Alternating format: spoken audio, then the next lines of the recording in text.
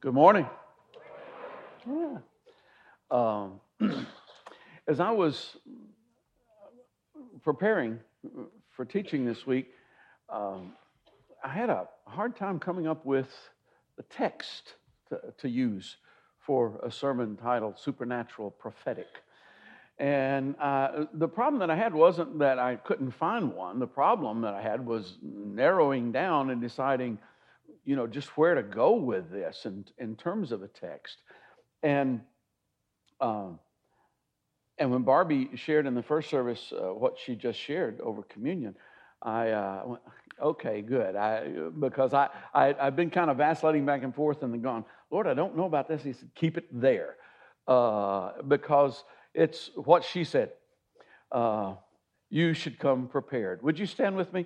And let's read out of 1 Corinthians chapter 14. What shall we say, brothers and sisters? When you come together, each of you has a hymn or a word of instruction, a revelation, a tongue, or an interpretation. Everything must be done so that the church may be built up. If anyone speaks in a tongue, 2 or at the most 3 should speak, one at a time, and someone must interpret. If there is no interpreter, the speaker should keep quiet in the church and speak to himself and to God. 2 or 3 prophets should speak, and the others should weigh carefully what is said. And if a revelation comes to someone who is sitting down, the first speaker should stop. For you can all prophesy in turn, so that everyone may be instructed and encouraged. The spirits of prophets are subject to the control of prophets. For God is not a God of disorder, but of peace, as in all the congregations of the Lord's people. Father, thank you for your peace. Thank you, Lord God, for your presence. I pray that you would speak to our hearts today, that you'd quicken us to your voice. May we be able to hear what you want to say to us today. And not just today, Father. May our ears, may our hearts become attuned to you, Father, on an ongoing basis. In Jesus' name, amen. And just let me say, because I'm not actually going to be going into a lot of things in this passage too much, but one thing I do want to point out, it says the spirit of prophets are subject to the control of prophets. I grew up in a church culture where people would oftentimes stand up during the service and bring a word. Of course, we didn't have that many people there, so that kind of helped. But they'd bring a word, or they'd say a message in tongues, and someone would, and sometimes they would also say, "Well, I just couldn't help it. It was so powerful in me. I had to do it." It's not what the Bible says. The Bible says that the spirit of the prophet is subject to the control of the prophet, and so just making that. The question comes: Does God speak supernaturally? How many of you have ever heard the audible voice of God? That's actually a surprising number because it doesn't happen often. It really doesn't happen very often, but it has happened. It happens in Scripture. And by the way, when I put my hand up, I was just showing you what to do in case it was you, because I haven't, but I've heard his voice. Yeah. But in Scripture, it happened several times. Moses was probably the most prominent example when he was out working one day and saw this bush on fire, but it wasn't being consumed, and he went. God spoke to him. Take your shoes off. You're on holy ground. I'm going to send you to Pharaoh to deliver my people. Oh, God, please, not me, somebody else. I'm not qualified. I can't speak well. Who gave man his mouth? God doesn't call the qualified. He qualifies the called. Yeah. So anyway, that was in the New Testament. There was this guy named Saul. He was on his way to Damascus to arrest Christians and put them in prison. And as he was on his way to Damascus, suddenly this bright light came upon him and knocked him off of his horse or mule or donkey or whatever it was he was riding, and knocked him to the ground. And he heard a voice. And the voice said, "Why are you persecuting me?" He said, "Who are you?" "I'm Jesus, whom you are persecuting." So he heard the audible voice of God. And the audible voice of God occurred several times during Jesus' ministry, at Jesus' baptism. The Lord spoke from heaven, said, "This is my beloved Son. With him I'm well pleased." And then when he was on the Mount of Transfiguration with Peter, James, and John, and Moses and Elijah appeared and began to talk with him, a cloud came over and a voice spoke and said, "This is my beloved Son. Listen to him. Hear him." And then in the book of John, there was also another instance that happened during Passion Week where the voice of God spoke. So God can speak audibly to people, and apparently he has spoken audibly to several people that are here today. I'm not one of those people, but as I said, I have heard God, and I've heard him with my heart. Now, I suspect that those of you who heard him audibly, especially if you're going to own up to it, you probably heard him with your heart too. But let me tell you that it's more important to hear him with your heart than it is to hear with your ears. Adam heard with his ears. Adam heard God speak. "Don't eat from that tree. On the day that you do, you'll surely die." But it apparently didn't get down here because he didn't obey it. The entire nation of Israel heard God's voice and said, "We don't want to hear it again." Yeah. So the important thing is that you do hear God's voice in your heart. What is prophecy? Prophecy is very simple. Prophecy is a regular person speaking the word of the Lord. It is a supernatural thing occurring in a very natural setting. It's very natural for people to talk to each other. When it becomes the word of the Lord, then the supernatural enters in as well, and both of those, that's what's going on in Scripture. There's a lot of instances of this. Probably one of the most striking is when Nathan came to David. David had committed adultery with Bathsheba, and Nathan came to David and told him his story. He said there was this rich man. He had a lot of sheep and cattle, and he lived next door to a poor man who only had one little lamb, and this little lamb was like a member of the family. And the rich man had somebody come to visit him, and as rich people are wont to do, they didn't want to spend their money, so he took this guy's lamb and killed it to feed the guy who came to visit him. And David got furious. That guy deserves to die. And Nathan said, "Yeah, he does. And you're him." Boom. That's and a few weeks ago I was telling you about the guy named Edsel Charles. Those of you here probably remember, him being in the business meeting and stopping in the middle of it and going, "Will you mind telling the owner of the company why you're stealing money from the company?" Yeah. And in fact, he was. So that sort of thing happens. And later on, I'm going to tell you about a couple of instances in my own life where the Lord nailed me. But I want to address a couple of other questions first. Is it for today? Is prophecy still active? Some people will go, prophecy isn't active anymore. It says over in 1 Corinthians chapter 13 that where there's prophecy, it'll cease. Where there are tongues, they'll be still. Where there is knowledge, it will pass away. When that which is perfect is come. And that which is perfect is already here because we've got the New Testament. But if that's the case, I don't know why there's so much disagreement about what is perfect, first of all. And then secondly, if those things are supposed to pass away, the same people who will say, "Well, that which is perfect is here, so we don't need these things," will spend millions of dollars on schools and education for knowledge. Yeah, which is one of the things that's supposed to be gone. Paul goes on to say in 1 Corinthians 14, right after that, he says, "Follow the way of love and eagerly desire the gifts of the Spirit, especially prophecy." Now, over in chapter 12 of 1 Corinthians, he lists some gifts of the Spirit, and there's miracles, and there's healing, and there's knowledge, and there's wisdom, and what he seems to be saying here is that prophecy is more important than all of those things. Prophecy is more important than a miracle. Now, when you need a miracle, you need a miracle. But but he's saying the one you really need to go after is prophecy. And even then healing, even then a word of knowledge or a word of wisdom. In fact, when you have a word of prophecy, you've got a combination of both. You've got a word of knowledge. You've got a word of wisdom right there. A word that reveals things and a word that tells you what to do. And it's a good gift. Why would God not give us good gifts?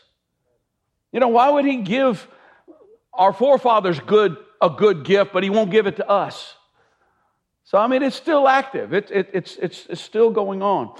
How can you tell, when it actually is a word of prophecy? Well, let me say this. You can't tell it by the context of the setting.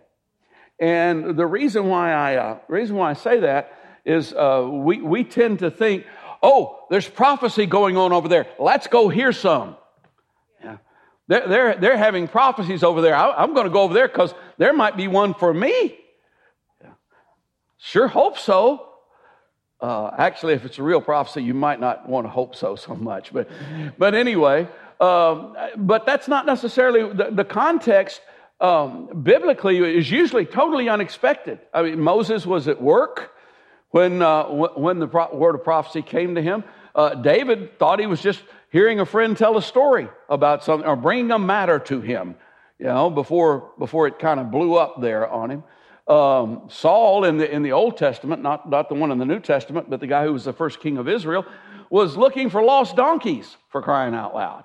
And he went and he found out he couldn't find them. And Samuel was nearby, and he went to Samuel to find out where his donkeys were. And Samuel said, "Don't worry about the donkeys. I got some other stuff to tell you, though. That's pretty important." Nathaniel in the New Testament, when Philip came to him and told him, "We found the Christ," he was sitting under his fig tree, and I don't know what he was doing under his fig tree, just resting, just loafing, playing video games, something like that. And the word of the Lord came to him. Now, but when we try to set up a situation where we're going to hear the word of the Lord, it's kind of like Ahab in the Old Testament. Ahab was a bad king. He was an evil king, a wicked king of Israel, and he wanted to fight a war. So he did what most leaders of nations do when they want to fight a war. He got a bunch of advisors around him to say, "We ought to go fight a war." And so he had all these prophets around, and they were all prophesying, "Yeah, go to war, go to Ramoth Gilead and succeed and prosper." And Jehoshaphat, who was a king of Judah with a funny name, said, "Surely there is a prophet of the Lord that we can hear from." And Ahab said, "Yeah, there is, but I don't like him. He never says good stuff about me. So I don't go to that church." And Jehoshaphat said, "Now come on, we need to listen to him." So Micaiah comes, and he brings the word of the Lord, and he says, "Yeah, go fight and against Ramoth Gilead. The Lord wants you to do that because he's going to kill you there." And Ahab goes, See, I knew that's what he was going to say. And so he put Micaiah in jail, and he went and fought against Ramoth Gilead and got killed. Yeah, that's how. But he had the setup. He already had his prophets, the ones that he wanted to hear from, and we do the same thing. In fact, there's a scripture verse to that effect over in 2 Timothy. It says, "The time will come when people will not put up with sound doctrine, but instead, to suit their own desires, they will gather around them a great number of teachers to say what their itching ears want to hear." And people they'll flock to hear a word as long as it's the kind of word that they're going to want to hear. And as long as it's got enough, a little sparkle, a little pizzazz, something to keep people's attention. And it, I get uncomfortable in those settings. It tends to feel like sort of a Las Vegas floor show, at times. And I was kind of going, what is going on here? I was in a service once in Zimbabwe where this prophet got up and rebuked the pastor for not working hard enough. And I'm going, okay, I've got a couple of problems with this. Number one, I don't know. There are very few people in the world that you can't guilt with, you're not doing everything you should do. Pastors are not. I mean, seriously. You know, if somebody were to call you out right now and go, John's retired, so I can talk about him. You know, John, you're not working as hard as you're supposed to be. You're sloughing down on your job. You know, you probably that whole guilt thing comes in, and you're going, oh, he's right. You know, and so I have two problems with that. Number one, that is so generic. You know, it's like going to the service and hearing there's someone here with a back problem. Oh, he said there's someone here with a back problem. Well, of course there's someone here with a back problem. We got more than 10 people in the room. Yeah. You know, now if somebody's going, hey, Marcus, your fourth vertebrae, I know you're having trouble with it. Let's pray for that. You know, then I'm impressed. You know, then I can kind of go, okay, you've put something on the line there. But, and then I also had the issue of, you know, if you got a problem with this, why didn't you take him aside and talk to him about it? Why did it become a show? But we want to be amazed. We want somebody to... Some of you actually came and saw that, didn't you? Yeah, we want to be amazed. We want somebody, and we become so gullible when we want to be amazed. Yeah, there is such a thing as discernment, okay? But you know what? The Bible does not condemn us using common sense occasionally. Yeah. I mean, sometimes some things are just on the surface of them. There's a story in the Old Testament, an incident in the Old Testament. The northern tribes of Israel had broken with the southern tribes of Judah and Benjamin. And the first king of the northern kingdom was Jeroboam. And he set up some idols for the people to worship because he didn't want them to go back to Jerusalem. He went, that's too far. You don't want to do that. And really what he was going is, man, if they go back there, they're gonna go back to the house of David. So I got to do something to keep them from going to another church. You know. So he built these idols.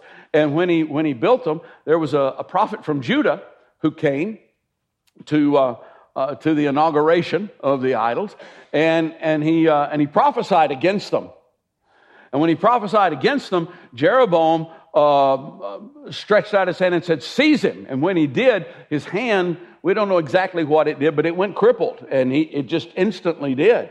And he realized, ooh, there's something going on here. And he asked the prophet to pray for him. The prophet prayed for him, and his hand was healed. He said, okay. He heard with his ears, but it didn't get to his heart. He kept the idols up. But he said, come and I'll feed you and I'll give you a gift. And the prophet from Judah said, no, I can't do that because the Lord told me, don't eat anything while you're there, don't drink anything while you're there, and don't go back by the same way that you came. And he left. Well, there was an older prophet in Israel who heard about this. And he said, saddle my donkey. So they saddled his donkey, and he went to go find the prophet from Judah. And he found him sitting beside the road. He probably should have just gone on home, but he found him sitting beside the road. And he said, are you the prophet from Judah? He said, yeah, I am. He said, well, I'm a prophet too. And the Lord has told me that you're supposed to come home and eat with me. And he said, well, the Lord told me that I'm not supposed to eat anything or drink anything. Yeah, I know, but I know he told you that, but he's told me to come and bring you this word. You're supposed to come home and eat with me. So the prophet from Judah went home to eat with him. And in the middle of the meal, the guy goes, hear the word of the Lord. Since you disobeyed the Lord and you ate here, you are not going to be buried in your hometown. Okay. That doesn't sound too bad. Actually, it was pretty bad because when he went home, he didn't make it. He was killed on the way home, and prophet went and buried him there. Here's the thing. When you know that you have something from the Lord, and something comes and tells you differently, that's wrong. Trust what God has spoken to you. Trust what's in your heart. Trust what He's put there. When the play that we did upstairs this last weekend, the young gal who was the lead in it, Tiffany, about 2/3 of the way through, I finally just had to sit her down and go, look, trust what God has given to you. Don't worry. Just use the gifts. If you make a mistake, you make a mistake. If you mess up big, but trust what you've got. And she finally did, and she rocked, did she not? Yes, she absolutely did. And if you want to rock, trust what God has put in your heart. Don't let anybody come and tell you, no, that's not for you, or it's this, or it's that. Trust what's there. You not only can bring the word of the Lord, you have the word of the Lord. God speaks to you. God doesn't just speak to preachers and evangelists and prophets or whatever. He speaks to you. He's put things inside of you that are real. Say, well, Jesus came and confounded the people. He brought things Jesus confounded man's traditions. That's what He confounded. He didn't confound God. And the word of the Lord, He confounded what man had done with it. That's what He came and confounded. Say, well, okay, and so how do I know for sure then if something is from God? Let's say it does line up. Well, there's a couple of things. One thing is you need to use the measuring stick. And the measuring stick is the Bible. That is that book that preachers tell you should read, and one of these days you're going to. It's important. It's important because the Word of God will never conflict or contradict the Word of God. They're on the same page. It's what they do. The reason that the hyper prosperity message has gained such a foothold in the church, in the Western church today, is because of the perfect storm of Western materialism and ignorance of the Bible. I mean, the Bible, has got 50, 100 verses warning against greed, warning against that, but you're not going to hear that. And if you don't know it, then you fall into a trap and become pierced with many thorny griefs. That's what the Word says. And the reason that cults proliferate and exist is because people don't know that Galatians 1:8 says, if we or an angel from heaven should preach a gospel other than the one that you've already heard, the one that we preached to you, then they're under God's curse. Oh, there's been new revelation. An angel appeared to somebody. Oh, please. Let me start to close in on this here. Last week, Kevin was talking about counselors. And he was talking about someone who knows you. That it's good to have a counselor who knows you. And he told a story about when he was 17 and decided that he was supposed to be a youth pastor in South Carolina, that somebody had brought a word to him at a conference telling him he's supposed to be a youth pastor at South Carolina. And then he came home. Well, actually, he went to South Carolina and he preached. And he came home and he told me and he told Margaret, I'm going to South Carolina to be a youth pastor. And he doesn't exactly remember what I said to him, but it had something to do with, are you out of your mind? Yeah. And he was saying that, I knew him, and I did. I knew him. I also knew 17-year-old preachers. Have you ever heard a 17-year-old sermon? No, a 17-year-old bring a sermon. Yeah, there's a difference in that. A 17-year-old bring a sermon. If you haven't, you are blessed. He was talking about having heard the tape of the sermon later on and going, I don't even know what I was trying to say. I had sermons when I was a teenager, and they didn't have recording devices back then. And it's a...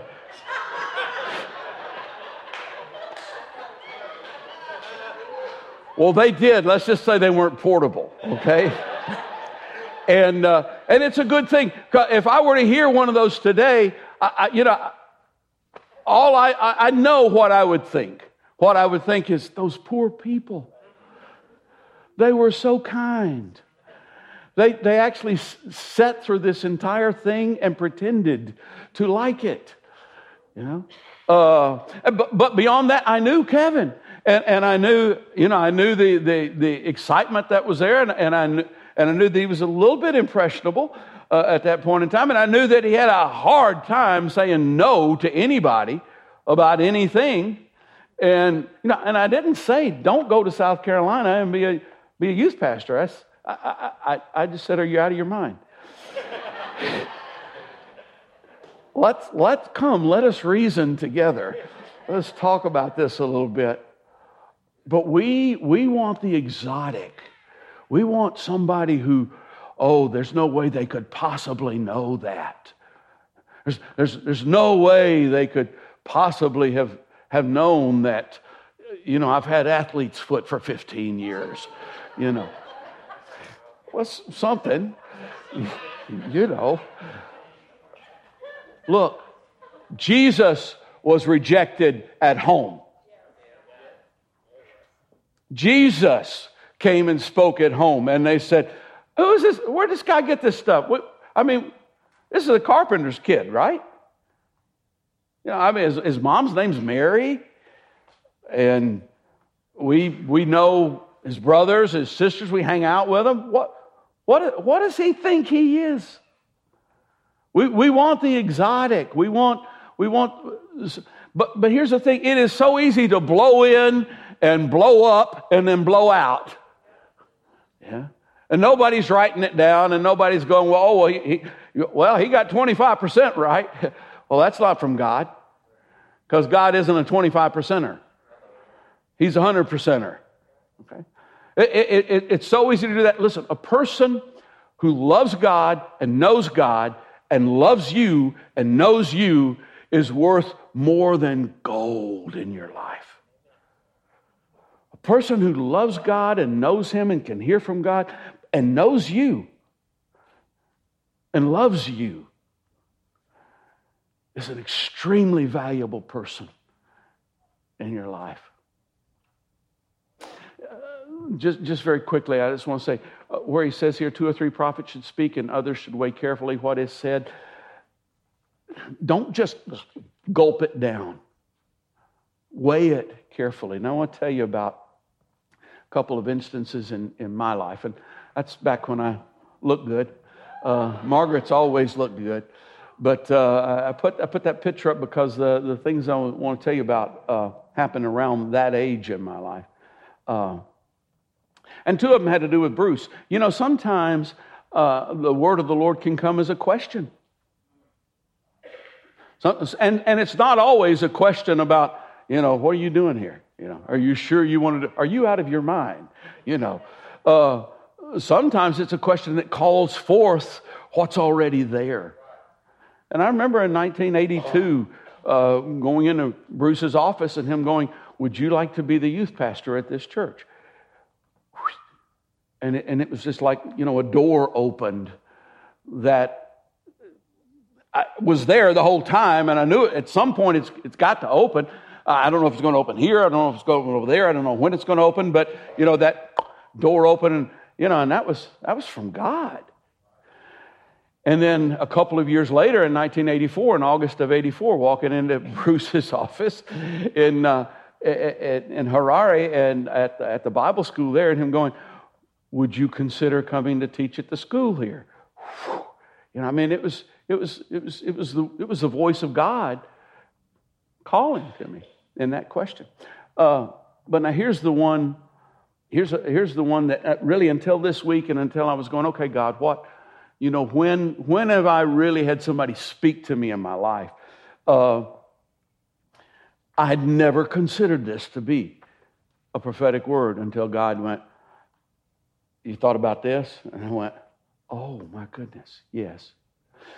1987, October, my mom came to Zimbabwe to visit us because our youngest daughter had just been born. And we knew at that point we were coming back to the States. We thought we were coming back to the Nashville area. We thought we were going to come back to start a church. And my mom says, "You need to come to Smyrna and take this church." And, you know, and in my heart, and I've told you this before, in my heart I went, "No, I don't." Because that's Smyrna, for one thing. And you see, Smyrna wasn't Smyrna in those days. It was Smyrna.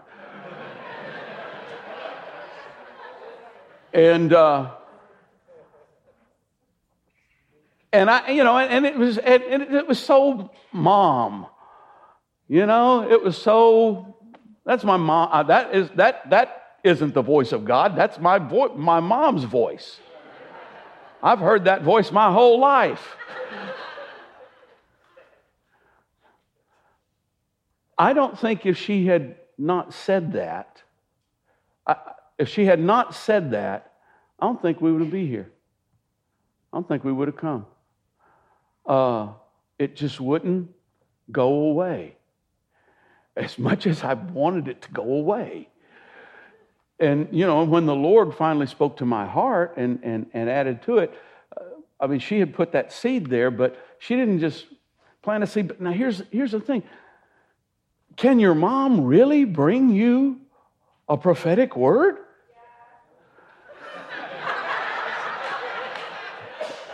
Well, that's the right answer. Somebody who knows God and loves God and knows you and loves you. Yeah. A word that set the course for the next 30 years of my life. And probably some more, but we're coming up on 30. Don't despise those who are close to you. Just because somebody knows something. You know, when Nathan came to David and goes, "You are the man," we have a tendency to go, "Oh, how did he know that?" Everybody in the palace probably knew it. Everybody in the army. You know, I mean, do you think that didn't get out? Do you think David didn't know it had gotten out? I mean, nobody's going to tell him, but he's more intimidating than the pastor. You know, nobody was going to tell him, but yeah. But he knew that Nathan loved him, and he knew that Nathan heard from God. And when the word went forth, he repented. He repented. And it set the course for his life. Create in me a clean heart, O God. Take not your Holy Spirit from me.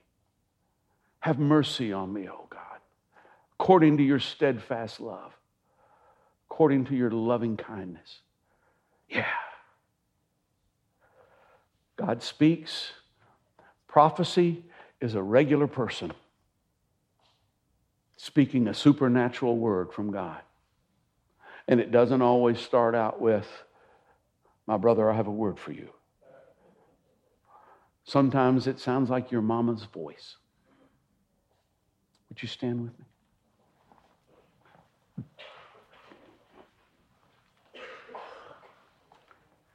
Would those who are going to pray with people come forward today? And if you're here and you got a problem with your back, it's probably a good day to come down and get that prayed for. But seriously, whatever you came needing, God brought you here for a purpose. He brought you here to hear, but He also to hear what He had to say. But He also brought you here because He wants to do some stuff, and He will. He's a God who does stuff. He heals. He reveals. So if you need to come, you come. Otherwise, worship with us for a few moments.